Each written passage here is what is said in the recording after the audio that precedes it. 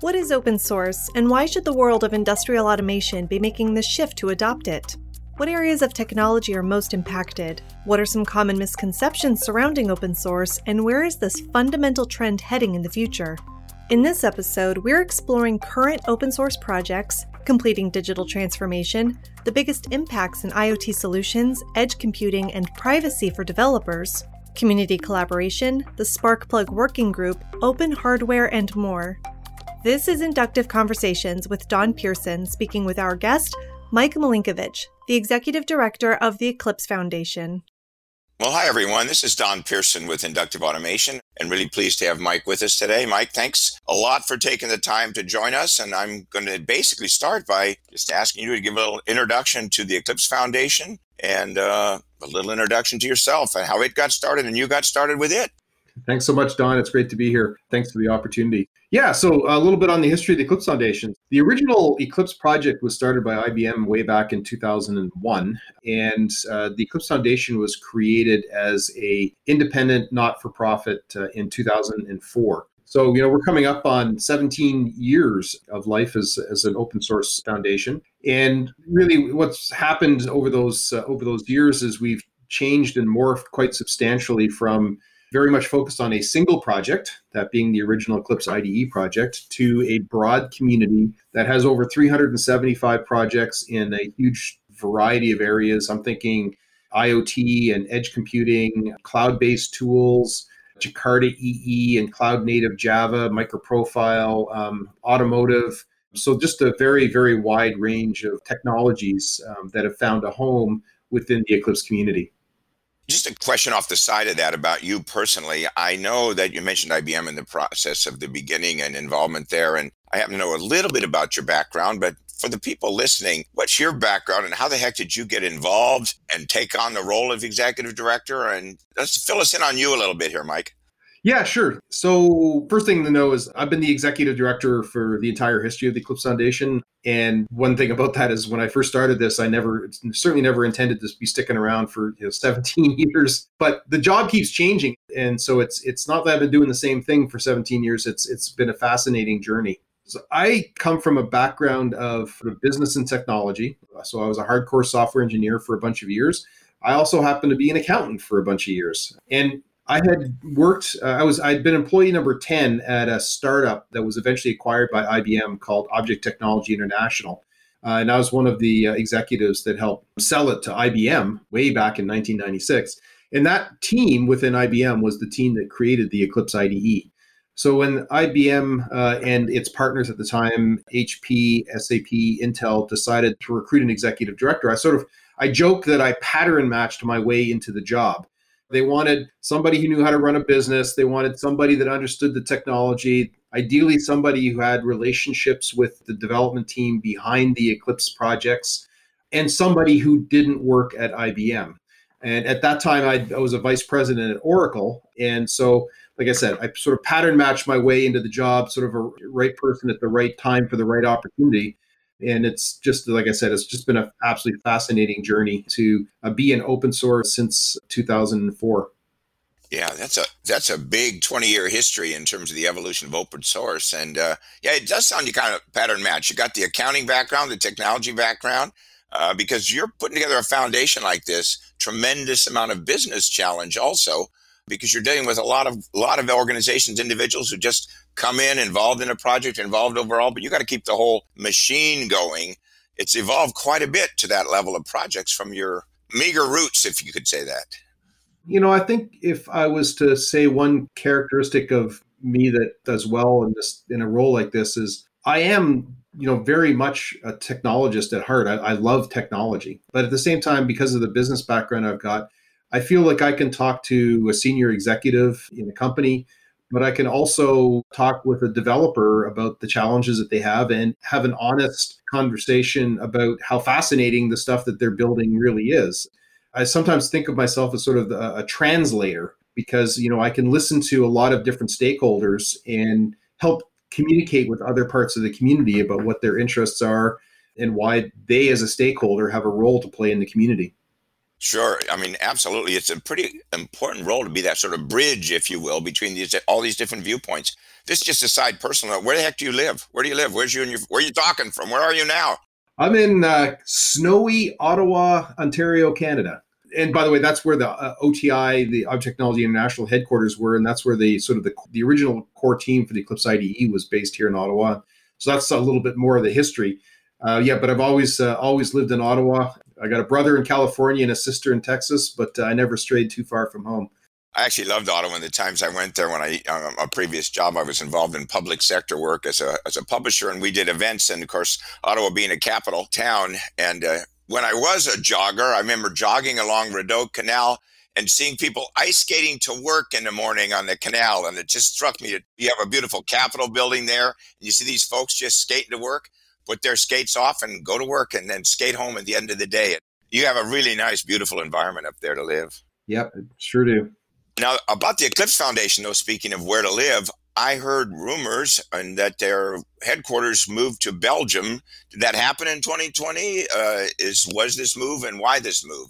So we haven't completed the move yet, but we're still in transition. But we have incorporated Eclipse Foundation AISBL, which is a French acronym for a Belgian International Nonprofit Association.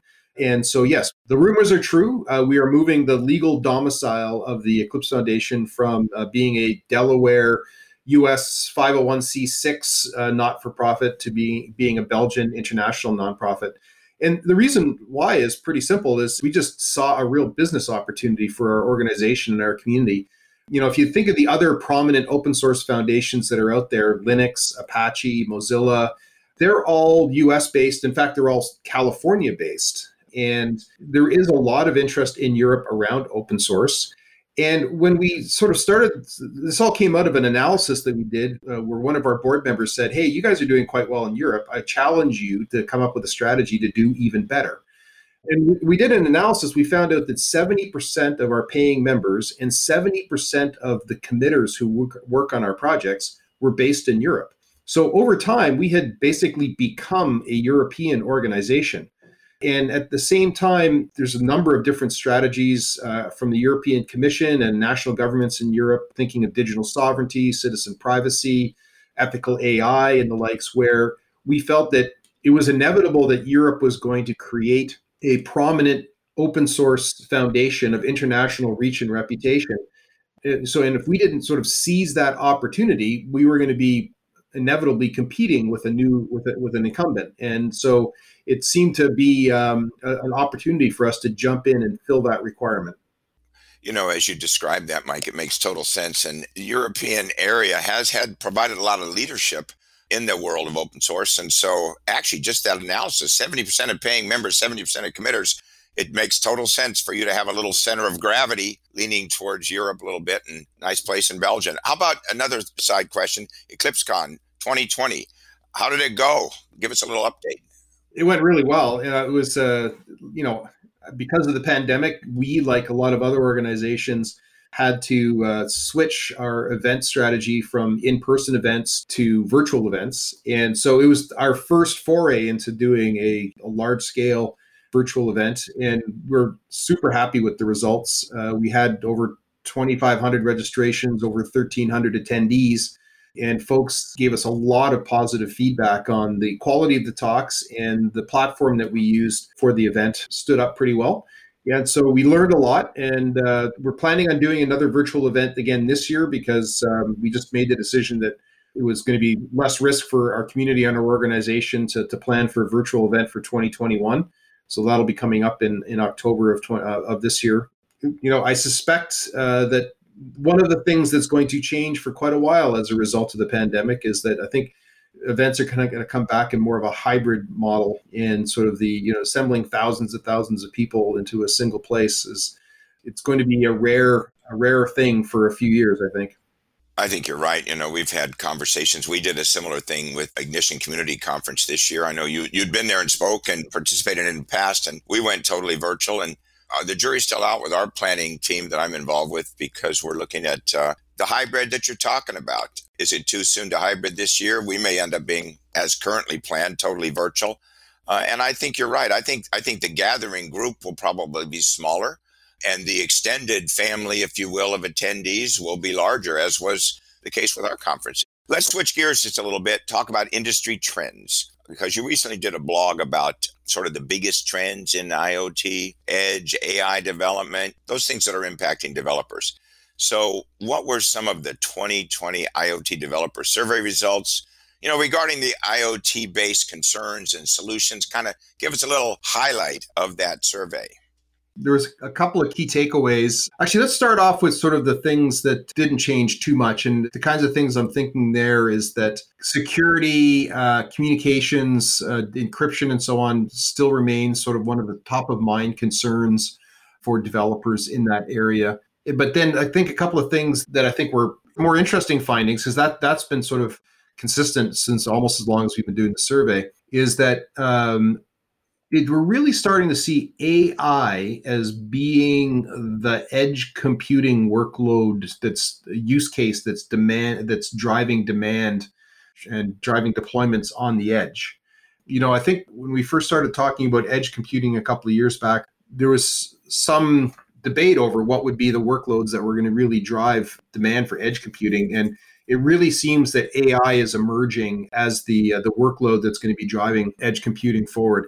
So that was certainly one thing. Another thing that came out was, and this was honestly a little bit of a surprise to me personally, was that we asked, what are the sort of vertical domains that you're primarily focusing on? And industrial automation has been sort of perennially in the top 3 or 4 for a number of years. Smart buildings was number one.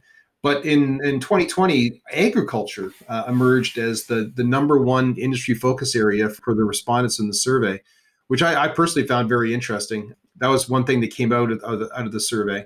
And then I guess privacy is a growing concern, and I think is another one. And perhaps related is that we're seeing more interest in distributed ledgers as a way to secure IoT solutions. So those are a number of the key findings from the survey, and just want to extend a thank you for all the folks that responded. And it's been a while since we actually did the data gathering for this, and it's only going to be, I think 4 or 5 months from now, we're going to be starting this whole annual cycle all over again for the 2021 survey. That's a big endeavor every year. I know that for sure. So that's interesting that AI use case is driving deployment at the edge. Anything else? Any other comments on the edge computing technologies that you wanted to comment on, or does that cover it? No, for me, edge computing is a fascinating area. Maybe just talk a little bit about how I differentiate IoT from edge, because the two terms almost get used synonymously sometimes. And in many cases, the architecture diagrams and the use cases look very familiar. But when people talk about IoT, I find that generally speaking, they're folks that are coming from an embedded software background or an industrial automation background.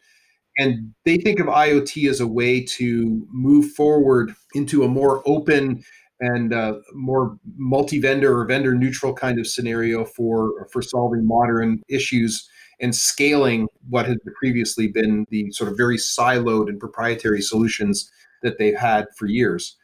The folks that talk about edge computing are coming from a cloud computing background. So really, folks that are working on edge computing are thinking about, okay, we've built all of this great distributed computing technology for cloud. How can we push it to the edge? And then the main difference between what's an edge compute problem versus a cloud compute problem is really, do you know or do you care where it is? If it's cloud computing, by definition, you don't care where the server is. But if it's an edge compute, then almost certainly you do, because you're designing for reducing latency, you're designing for having a camera in a very specific place. Right? So if location matters to you, it's not so much about how big the server is, what the software stack is. It's, do you know where it is, or do you care where it is? Anyway, so that's how I differentiate IoT from edge. And I think I do predict that there's going to be edge computing ultimately is going to unfold to a certain degree like cloud computing has, where there needs to be a very broadly accepted, broadly adopted edge compute platform that fills the role that Kubernetes took for cloud compute as sort of the major infrastructure substrate that everybody rallies around and builds on top of. And I think the Eclipse Foundation in its Edge Native Working Group with projects like Eclipse IO Fog and Eclipse Fog OS are particularly well suited for meeting that need for a high profile open source platform for edge compute. A couple of years ago, you were at our conference, and we appreciate you coming and sharing your thoughts. And I sat in a session. You were on that session. Arlen Nipper was also in that particular panel. I know you've known each other for years. You made a comment. Maybe my quote isn't exactly right, but I'll give it to you. You can correct me if the quote's wrong and comment on it, Mike. You said something like, software is eating the world and open source is eating software. I have actually heard Arlen quote you on that in a previous podcast that I did with him. And so when you talked at our conference, you talked about that too. What does that mean? Where do you see it going? Share us a little of that perspective. Yeah, so first of all, the quote is accurate. I'm guilty as charged. So what do I mean by that? So software is eating the world comes from a blog post by Mark Andreessen quite a few years ago now. We was talking about basically all of the investment is floating into software, and software is disrupting traditional industries. And this, to a certain degree, this whole digitalization or digital transformation that's happening across virtually every vertical industry you can think of is a reflection of software is eating the world. But if you look in the software industry, so the people that are furthest along in this software journey, or the organizations that are furthest along, all incumbents in the software world have mastered the art of using and engaging with open source and the open source communities. And the reason is really simple, is there's not even Microsoft. There are no companies on the planet that can build a complete end-to-end solution and innovate fast enough to keep up with what is happening through the open and collaborative innovations in open source. Really what open source does is it allows permissionless innovation. So developers can try and experiment with different combinations of components and software at a far more rapid pace than it is possible in a proprietary scenario. So software is eating the world. Open source is eating software. Where does this go? So what's happening, I believe, is that there are so many companies out there, and I'm speaking virtually of every enterprise and every industrial out there is talking about they need to have a digital transformation. They need a digitalization strategy. What I think most of them haven't yet figured out is you have not completed your digital transformation until you have mastered the art of open source. And because you can't claim to have digitally transformed your business until you have embraced the open innovation that comes with open source. So it's almost like open source is a means to an end. Digitalization basically means become a software-centric organization. And my belief is that you cannot become a software-centric organization if your organization is incapable of innovating openly and collaborating openly, and that which is really driven by open source. No, I totally see that. And I stole one of your quotes, innovation without permission, in a keynote presentation I did when Arlen actually first introduced me to you and the Eclipse Foundation, when he was talking about the evolution of work he was doing and moving it over to Eclipse. I think that innovation without permission is so critical. I know inductive automation has certainly driven a lot of the decisions around the evolution of our software platform, just because we wanted to unleash the capabilities of people across the community to be able to innovate, particularly in our case in the industrial sector. When you talk about open source and open technology, you had said it's kind of a fundamental trend repeating in every sector of human activity and all areas of technology, just as you just described it. So if you maybe could go a little more into smart buildings or agriculture, why do you believe some of those things are coming up on this survey as areas where there's going to be a focus? I was fascinated when you said agriculture came out as number one. I went, well, I can see some implications for where applications could occur there. Can you just comment a little more about that? I think that's a fascinating area of all the areas of industry where open source and open technologies are having to play. Actually, I'm sort of a mile wide and an inch deep in all of the various industrial sectors that we see open source happening in. But let me just maybe talk a little bit about why I think IoT in particular, and for that matter, edge compute, will have to be open source? And I think the answer to that question is really simple. It's because the internet is open source. So if you think about, the modern world that we live in is an accident in the sense that there were two key pieces of technology, the TCP/IP protocol and HTTP, HTML protocols and content definition. Both of those became completely open technologies, quite independent of one another. One, because it was, Vint Cerf at RAND built the TCP/IP protocol with his colleagues, and that was made open by the DoD to increase its proliferation, and that created the internet, which was a walled garden for defense and research organizations for many, many years until it was open in the mid '90s. And then in parallel or independently at CERN in Europe, Tim Berners-Lee created HTTP and HTML, and that really created the World Wide Web. And CERN had a strict policy that everything they did had to be open. And before there was the internet, there was CompuServe and AOL and things that did similar things, but they could not compete with the openness. And the reason why they can't compete with the openness is because once those technologies are freely adoptable by any organization, the amount of innovation and the rate and scale at which they can be deployed becomes virtually infinite. The business models of Google, Facebook, Twitter, all of the internet giants that we rely on would be impossible without open source. And if you think about the scale of the Internet of Things, about the many billions of devices that people are talking about deploying as part of IoT, there's not a chance that that will ever occur at scale if the main components going into those software solutions are not open source. Now, I want to make it clear, I don't mean any of this to say that fortunes will not be made, right? This is not about a lack of business, there's going to be some wildly successful companies that are going to build on top of these open source solutions and be incredibly successful. So it's not that when I say that open source is taking over the world, it's not in any way that I'm not against commercialization or against business. But what I'm saying is the only way you can scale software to the degree that we expect in modern systems and deployments, the only way you can do that is with open source. Sure. And I think that brings us to another question, though, in terms of the other side. Let me just be a devil's advocate for a second. That all makes sense. But why are some industrial automation individuals, companies, why are some in this field so skeptical or so negative towards open source? What are some common misconceptions out there that might be barriers or challenges to the open source community and its evolution? So first of all, it's because inertia is easy and change is hard, right? So that's top of mind in the response.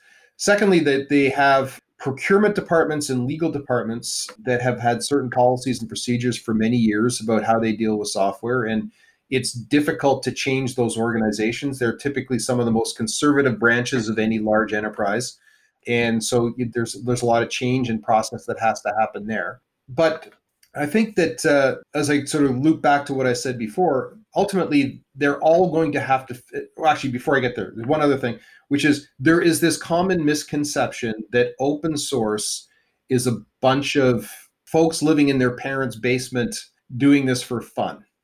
That's been untrue for at least a decade and a half. And not even sure if it really ever was true, maybe at the very, very beginning. But if you look at the companies that are participating at the Eclipse Foundation, I mean, who's on our board? Well, we have companies like Bosch and IBM and SAP and Oracle, and these are very serious companies that are worldwide in scale that have come to realize that they need to embrace open source. Ultimately, this misconception is going to sort itself out because what I said before, every one of these companies has to go through a digital transformation, and the ones that fail to digitalize and the ones that fail to adopt open source are ultimately going to die or be acquired by others because they're just not going to be able to be successful in the modern economy if they don't make these transitions. Yeah, no, absolutely. I think that's critical. My first experience at all with getting involved in any kind of anything with regard to the Eclipse Foundation came through Arlen Nipper, the co-inventor of MQTT, who who basically brought it to my attention and said the work that he was doing on the Sparkplug spec with Kinetic MQTT was going to be given to or brought over into the Eclipse Foundation for Stewardship and Development. And then all of a sudden I became our company, Inductive Automation, got involved in the Sparkplug working group. We're both big believers in collaboration, and I'm beginning to understand how that works from being involved in the working group. But what would you say are broadly the requirements for or building blocks in your experience over the last 17 years to have software collaboration in the community really effective? Just some comments on the success factors would be good. Yeah, so I mean, the reason why an organization like the Eclipse Foundation exists is ultimately to enable collaboration. That is what we do. So, what goes into that? So the first and foremost is what we aspire to is to provide governance frameworks that will allow everybody from the largest companies or the people who work for the largest companies down to individual contributors who are just there for their own personal enjoyment or fun to participate in our projects. And to make that possible, the kinds of things that you have to do is you have to provide, first and foremost, a vendor neutral governance framework. You have to make sure that no one company, no one person can hold sway over the technical direction of an Eclipse Foundation project. And so that's really job number one. Then there's providing the infrastructure to enable development. So originally we had our own Forge, which we still support, but now more recently projects are using GitHub and our instance of GitLab to host their infrastructure. Managing intellectual property. So how do you bring in contributions? How do you make sure that the software that's produced by our projects is safe for commercialization? So intellectual property management. And then finally, community development. That goes from everything from events to social media to raising awareness of our projects however we can and do. Those are all aspects of what an organization like the Eclipse Foundation does. Since I have a little bit of a bias being involved in the Sparkplug working group, I want to ask you to take that project and its evolution, which it's young. It's young as far as projects inside Eclipse go, but it can use it as an example of how they evolve, how people could get involved in Eclipse projects, and maybe just use that so that our listeners could see how they might participate more, but also an understanding of where the working group for Sparkplug B actually is and where it's going and what the aspirations are. So Sparkplug first thing to note is Sparkplug is actually a specification. So one of the things that we recently got into at Eclipse Foundation, by recently, like 2-3 years ago, is in addition to doing open source projects, is doing open specification development. Sparkplug has a specification. There's also Eclipse Tahoe, which is an implementation of that specification at the Eclipse Foundation. And those two projects really work, hand in glove together to help support the broader goals of Sparkplug. Maybe just a moment on what Sparkplug is. So in the world of IoT, the MQTT protocol is huge in many metrics. Certainly in our IoT developer survey, by far the number one used IoT specific protocol. But MQTT is one of the good things about it is it doesn't really say anything about the payloads. The bad news about it is it doesn't really say anything about the payloads. What Sparkplug does is provide a definition for the topic structure, the payload structure, sort of an application lifecycle model, session management to allow out-of-the-box interoperability for industrial devices based on MQTT. So in one analogy that I know you, Don, have used yourself is Sparkplug is the HTML for MQTT's protocol, which is similar to HTTP. So the way HTTP is the transport layer and HTML defines the content, MQTT is the transport layer and Sparkplug is the content. So the project's been around for a while, and I think it really shows one of the things that we aspire to in terms of attracting small companies and large companies. So if you look at the membership of the Sparkplug working group, we have companies like Chevron and Intel, Inductive Automation, of course, as well, and Cirrus Link, which is quite a small company, HiveMQ over in Germany. So we have a nice range of companies and participants that are interested in this going forward. And that's we see the opportunity for Sparkplug is absolutely enormous. We think that its ability to provide out-of-the-box MQTT integration for machinery from multiple vendors in a SCADA environment, that is a problem, that's a multi-billion-dollar problem in terms of deploying new smart factories and the like. And we think Sparkplug is an elegant solution to that. And we're really looking forward to helping that working group grow over 2021. Sure. Well, I think we're really aligned on that because we also see the huge multi-billion-dollar problem of making digital transformation a reality, actually making these architectures capable of being deployed. That Sparkplug and its evolution and development are going to play a key role in that empowerment and that acceleration of the process, because the brownfield world of the industrial sector has and will continue to be a major challenge. We don't live in a greenfield world at all. So you're always starting with how do we take what we have and migrate it to where we want to be. And certainly Sparkplug's going to play a significant role in that process. Just as we sort of kind of wrap up here, I wanted to ask a side question. We're talking a lot about open software, but I've also heard you talk about open hardware. I know that, Eclipse is a partner in the open hardware group. So for those of us who don't know much about open hardware, can you just maybe take a minute or two and talk about what's happening in that space? Yeah, sure. So the Open Hardware Group is a Canadian-based nonprofit that we have a partnership with, and where we're providing sort of their projects are Eclipse projects. And so we're providing them with our development process and all of the services that we were talking about earlier. And what they're working on is the definition of processor designs based on the RISC-V instruction set architecture. So RISC-V is a RISC architecture that has taken the world by storm over the last couple of years because it's a completely open way to do processor designs. But what's happening in the RISC-V ecosystem is that there is sort of an embarrassment of riches. Everybody is taking this and building their own processors, and there's really no center of gravity around processor designs in the RISC-V ecosystem. And so Open Hardware Group is an attempt to provide some really high quality designs based on in System Verilog that companies can pick up and use for building their own processors. This has the opportunity to make major inroads into lowering the cost and the barriers to entry to processor designs that are currently driven, primarily by ARM and Intel down the road, particularly relevant to industrial automation and embedded scenarios. Because this is low cost, because these are RISC processors, there's a real opportunity for folks that are doing SoC or MCU design to really pick up and use these processors in their architectures. Thank you. I just wanted a little bit on that, and I thank you for that introduction. I just kind of want to wrap up our discussion maybe with an open-ended question for you. Anything, what's next for open source? Anything you think that's on your mind or that you see in the near horizon that you wanted to share as we're wrapping up? Yeah, sure. So 2021 is going to continue to be a big year in open source, and because of the pandemic and because of all of the other things that are going on in the world, and you just get one example, the automotive sector, there's sort of carnage in there in terms of the lowering demand and so on, and so it's really forcing people to accelerate plans. So things that were originally they thought they would have a decade to do, now they're going to have to do in a couple of years.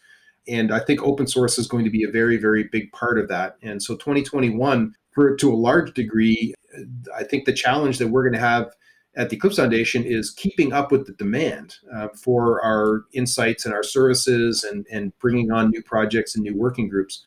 And I think that's going to be across all kinds of industries and sectors that are touched by software and open hardware technologies.